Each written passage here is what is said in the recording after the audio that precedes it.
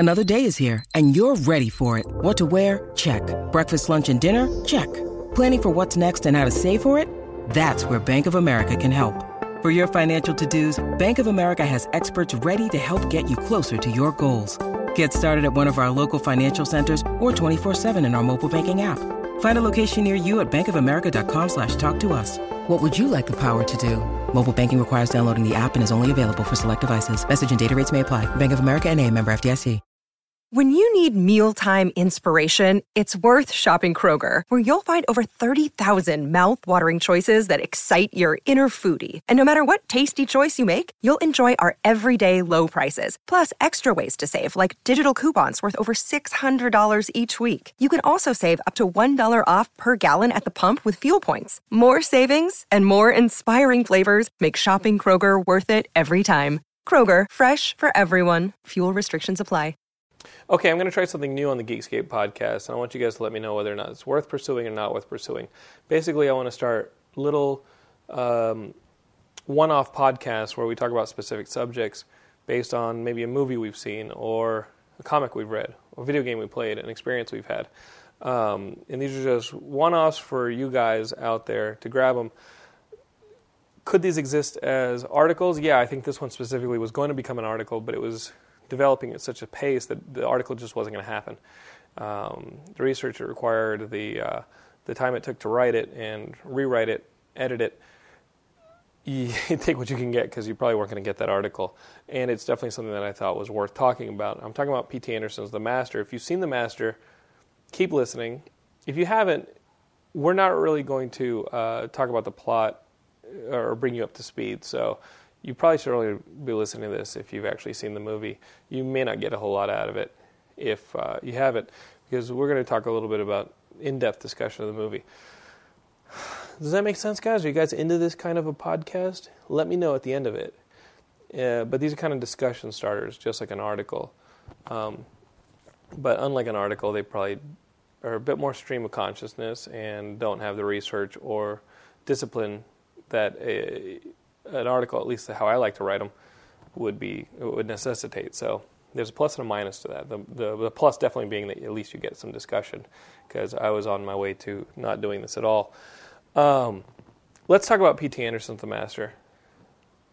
Have you seen it? What did you think? Let's talk about it, because, and I asked some buddies of mine about this, this has to be the merit of a good film. That while you're watching the movie, you're not very into it.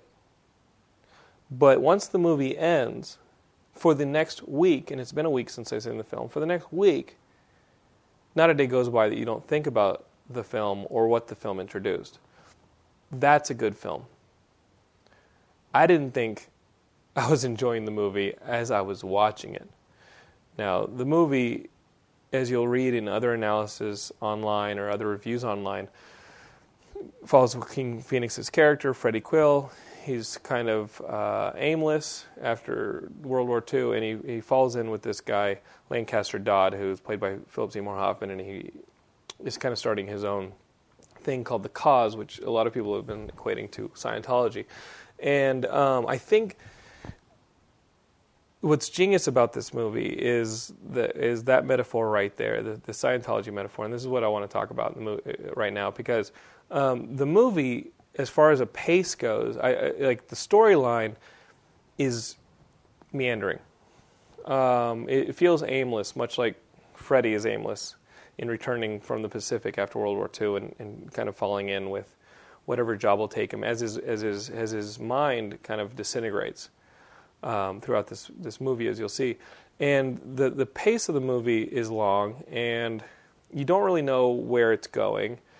And that's on a story level, and the scenes start to become almost like vignettes. You know, you don't really get how each scene corresponds to the one after it or the one before it through some of the movie. Sometimes you get it, but sometimes P.T. Anderson is there to kind of make you live in those spaces in between, to kind of fill in the blanks, which I think is pretty cool. And I like it when filmmakers can do that. He does not leave you a lot of rope to follow. There's a lot for you to fill in. And that's his gift to you as an intelligent audience. That's kind of what this is about. There's less plot here than there was in There Will Be Blood, which I think was fantastic. That being said, and this is how the movie starts getting really impressive. That being said, as not a lot is happening on a story level, on a character level, and on a performance level, it's constant. These are the best performances I've seen this year. They'll probably be the best performances I've seen this year. Philip Seymour Hoffman and Joaquin Phoenix don't let a moment go by that they aren't consciously experiencing these characters and throwing things out onto the screen. Even in silence, these performances are constant and complicated. The tears are... it works on a lot of levels. And you see the gears constantly working in both actors. Not in a distracting way, in a very realistic way. And it's the most exciting thing about the movie is watching these performances, and it's what gets you through a film that on a plot wise, I was like, okay, where's this going? How much longer we got in this film? Because it's 2.5 hours of gorgeous cinematography, incredible performances, very interesting ideas, but it didn't have the cohesiveness of a plot like some of P.T. Anderson's earlier movies, all of which I really like. And I thought when the credits came up, I didn't like this movie. The credits came up, and I was like, well, you can't like all of them. But then the next day, I'm thinking about it. On the drive home, I'm thinking about it. A week later, I'm here recording, thinking about it. And it's a complicated movie. And it's a really... I now realize that I really liked the movie. And the investment it required of me as an audience member. I really enjoyed it. Did I appreciate it as I was sitting in the theater? I think I did. But I appreciated it, again, on a performance level, on a technical level, etc. On a thematic level, on a level of what the movie was about, what it introduced, that took thought later. I'm not that smart. I can't do it while I'm sitting in the theater just watching the pretty pictures. Later, as I thought about the movie, I started to analyze it for myself. And I can't psychoanalyze P.T. Anderson without Mr. Anderson being here. I have met him. He's a very nice guy. I met him, he came to my school when he was showing maybe my favorite P.T. Anderson movie, the one with you guys may think I'm crazy, but the one with Adam Sandler. I love Punch Drunk Love. I think it's fantastic. I love every frame of Punch Drunk Love. He's a very nice guy, and I read every interview that I can find with P.T. Anderson because I think he's a fantastic filmmaker, and I think he's really interesting. A couple of things, though, I want to talk about in this movie, and we'll just make this quick. But it's an invitation for you who've seen the movie to talk to me on Twitter, Facebook, on the forums at Geekscape.net. You pick. Or just email me, Jonathan@Geekscape.net. A couple things I thought about this movie, and I'm just throwing them out there. I don't have answers. The Scientology this idea. In the movie, it's described, and I don't know too much about Scientology, but what I know about it, it sounds close. The idea that we as people have existed beforehand, and our spirits have existed in previous lives going on into creation, and we will continue in lives afterwards, and that we're all one being that is trapped in different vessels, and this is our current vessel. Think about that as a metaphor for the story. This is the first level I want to talk to you about it. Think about that as a metaphor for story in film. Now, think of scenes in your film as vessels. You have the characters in your story, and they exist in the scenes, but unless the movie runs in real time, which this one doesn't, it covers several years, and there are flashbacks which put it, maybe covers a decade. Think about the scenes as the vessels, and how you're running along a string. Now, a film has two stories. A film has the plot on screen. This is the stuff that you're actually seeing. And then it has the story of the film. The things like Luke Skywalker had a story before the opening of A New Hope, which they filled in the prequels. But you know what I mean? There are moments that a film doesn't point a camera at. There are moments that don't end up in a screenplay. That's the story. You guys know this from screenwriting if you've done screenwriting. The script, the plot of the film, what the film's about, that is the stuff that ends up in the mechanics of the movie. So as a metaphor for film story, I think this idea of vessels and having a previous existence and a post-existence is pretty nice, right? Each of the scenes in a film is a vessel, is a materialization of a spirit. And the story exists before and exists after and it exists between the scenes as well, which is great. So that, I love that idea, especially when I think about movies. And I thought that was an interesting metaphor. Unintended? Intended? That's the question I asked for you. Is P.T. Anderson also talking about filmmaking in this? That's the major question I want to ask you guys on this conversation. Is P.T. Anderson talking about filmmaking in this? Is he talking about the power of filmmaking, and is he talking about himself as a filmmaker? All right, and this is where I started getting into discussion with some of my fellow peers who are filmmakers and whether or not P.T. Anderson did this. Is he the master? Now, first, let's think about who the actual master in the movie is. Is it Lancaster Dodd, Philip Seymour Hoffman's character, or is it Freddie Quill? Because you'd think that it's Philip Seymour Hoffman because he's the master of this new thing called the cause. And people follow him, and he tries to dictate their lives. Later in the film, once Freddie's kind of abandoned the cause, and he said he's not going to answer to any master, Philip Seymour Hoffman, and I'm paraphrasing, says something along the lines of, well, good luck with that. If you ever find a life in which you don't answer to a master, you'll be the first person in existence. We all have masters, right? New iPhone 5 comes out, you want your iPhone 5, it's your master, right? Material things can be your master. The needs of your body are your master. You follow things, you take advice, you listen to my voice, you listen to the voice of your peers, the people you respect, et cetera, et cetera. They're your masters. Everybody has a master. And as Freddie Quill in this movie begins to detach himself more and more from any semblance of like a conscious, like reactionary human being, like he starts to do things that don't seem to make a lot of sense. Is he masterless? Is he masterless in not having a proper reaction to the things around him? Does that make sense? Is he his own master? So is he the master in the film? Is Freddie Quill the master in the film, being the person who is his own follower?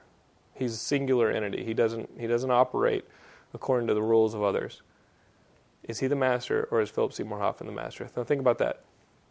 Next, P.T. Anderson. He's the one weaving this story. He's the one who has us enthralled for 2.5 hours. Is he calling himself the master? Again, I've already introduced the idea of this Scientology metaphor of existing before and after the movie. In the vessel, is the film the vessel that are your thoughts that you carry afterwards in your anticipation beforehand? So does that metaphor work as P.T. Anderson being the master and this being the cause, the film? All right, now he has to craft this thing. And he's crafting this thing both consciously and artistically, which may not, and again, I'm not going to psychoanalyze P.T. Anderson. I'm just going to do proposals. But it'd be great to talk about all this stuff because I think there's a way of making art where you design a lot of stuff, and this is a very well designed mechanical on a mechanical level. Some of the one take masters in the film are incredible. The cinematography is incredible. The movie is a well directed movie. Is he the master? Let's think about this, okay? And let's think about, and the conversation I go back to in the movie is the one with the actor from Breaking Bad. He plays this guy Jesse Plemons. He's an actor. He's in Breaking Bad. He's in this current season, half season, whatever you want to call the current thing of Breaking Bad. But he plays Philip Seymour Hoffman's son Val. And in the movie, and you can see the portion in the trailer, he tells Freddie he's just making this up as he goes along. Even though he's following his father as well, he's his father's son, he introduces this idea that Lancaster Dodd is just making this up as he goes along, this whole cause thing. He's just making it up as he goes along. And in interviews that you read with P.T. Anderson, you find out that, I remember when Boogie Nights came out, he said that he started the script of Boogie Nights just as something to entertain his friends, to make his friends laugh. Writing about growing up in the Valley, making his friends laugh about this guy who wants to be a porn star, and he was just making it up. what else does a filmmaker do? Then, if it's any storyteller, any artist, then take something and just make something out of their own inspiration, out of thin air, and they follow these, will-o-wisps of ideas to wherever they lead them. And that's my question to you on that one. Is P.T. Anderson making a movie about himself in the idea that as a filmmaker, or any artist really, you're wanting followers and you're doing a balancing act between making things up as you go along and careful design and manipulation? So you see how that conversation in the movie is a bit of a commentary on the movie and the filmmaker themselves. Is the movie that much of a self-analysis? Is it a conscious self-analysis or is it a subconscious self-analysis? I don't know. We need to put Paul Thomas Anderson on the couch to talk to him about this. But I think it's intensely interesting to think about filmmaking and then a self-reflective moment in one's own film in which you say, I'm just making this up as I go along. Not only am I just making this up as I go along, I'm getting followers, I'm getting people who love my movies, and every now and then I'm just throwing them some very careful design, like these one-take masters, like these incredible shots that are in this movie. And so in the creation, I make this thing up as I go along, and then I put form to it, which gives it the credibility that justifies it being followed and respected. How did I not just describe every filmmaker, every artist, every writer or musician who's ever started with inspiration, made it up as they go along, and then added form and structure and discipline to it later in order to give it some form of credibility? Now you guys see what I've been thinking about all week after I see The Master. I think I've gotten to the point where I really love this movie, and it's taken me by surprise because seeing the film, I appreciate it on a purely mechanical performance, cinematography, directorial level. But the themes of the movie, the things that the movie introduces, the ideas, are substantial, and they've at least got me thinking this long. Am I making much ado about nothing? I hear a collective shout from many of you that it's yes. But I'm going to stick to my guns on this one, because I don't think P.T. Anderson is someone of shallow substance. I think he's somebody who does add a depth and a substance to his work, and a multifaceted approach to his work, and wants it to work on several levels. I'm going to go ahead and say that some of these things are conscious, and some of them just happen from the pure fact and the pure experience of making and telling stories and creating art. If you are a fan of an artist, and if you're an artist yourself, you are taking part in the master relationship that this movie introduces and explores. I want to see the movie again. Even though I consciously was bored with the narrative while watching the movie the first time, I want to see it again so I can keep looking for things that may tip me off to the answers to some of these ideas I'm presenting. Does that make sense, guys? What do you think? You've seen The Master if you're listening to this, or you want to see The Master now while thinking about this. So that is what I ask of you. All right, I've thrown some metaphors at you. The Master's narrative and ideas as metaphor for film, metaphor for the technical aspects of film, metaphor for story, and as a metaphor for the artists themselves, P.T. Anderson, of course, being the one that we're talking about right here. Is he his own master, and how much of it is he making up as he goes along, and how much of it is the mechanical discipline, craftsmanship that we see on the screen? All right, fools. You guys enjoy this? Cool. We'll talk about Zelda next or something else. All right, guys. Shoot me an email, jonathan@geekscape.net. Follow me on Twitter @JonathanLondon. And, of course, go to geekscape.net and start up this discussion. Peace.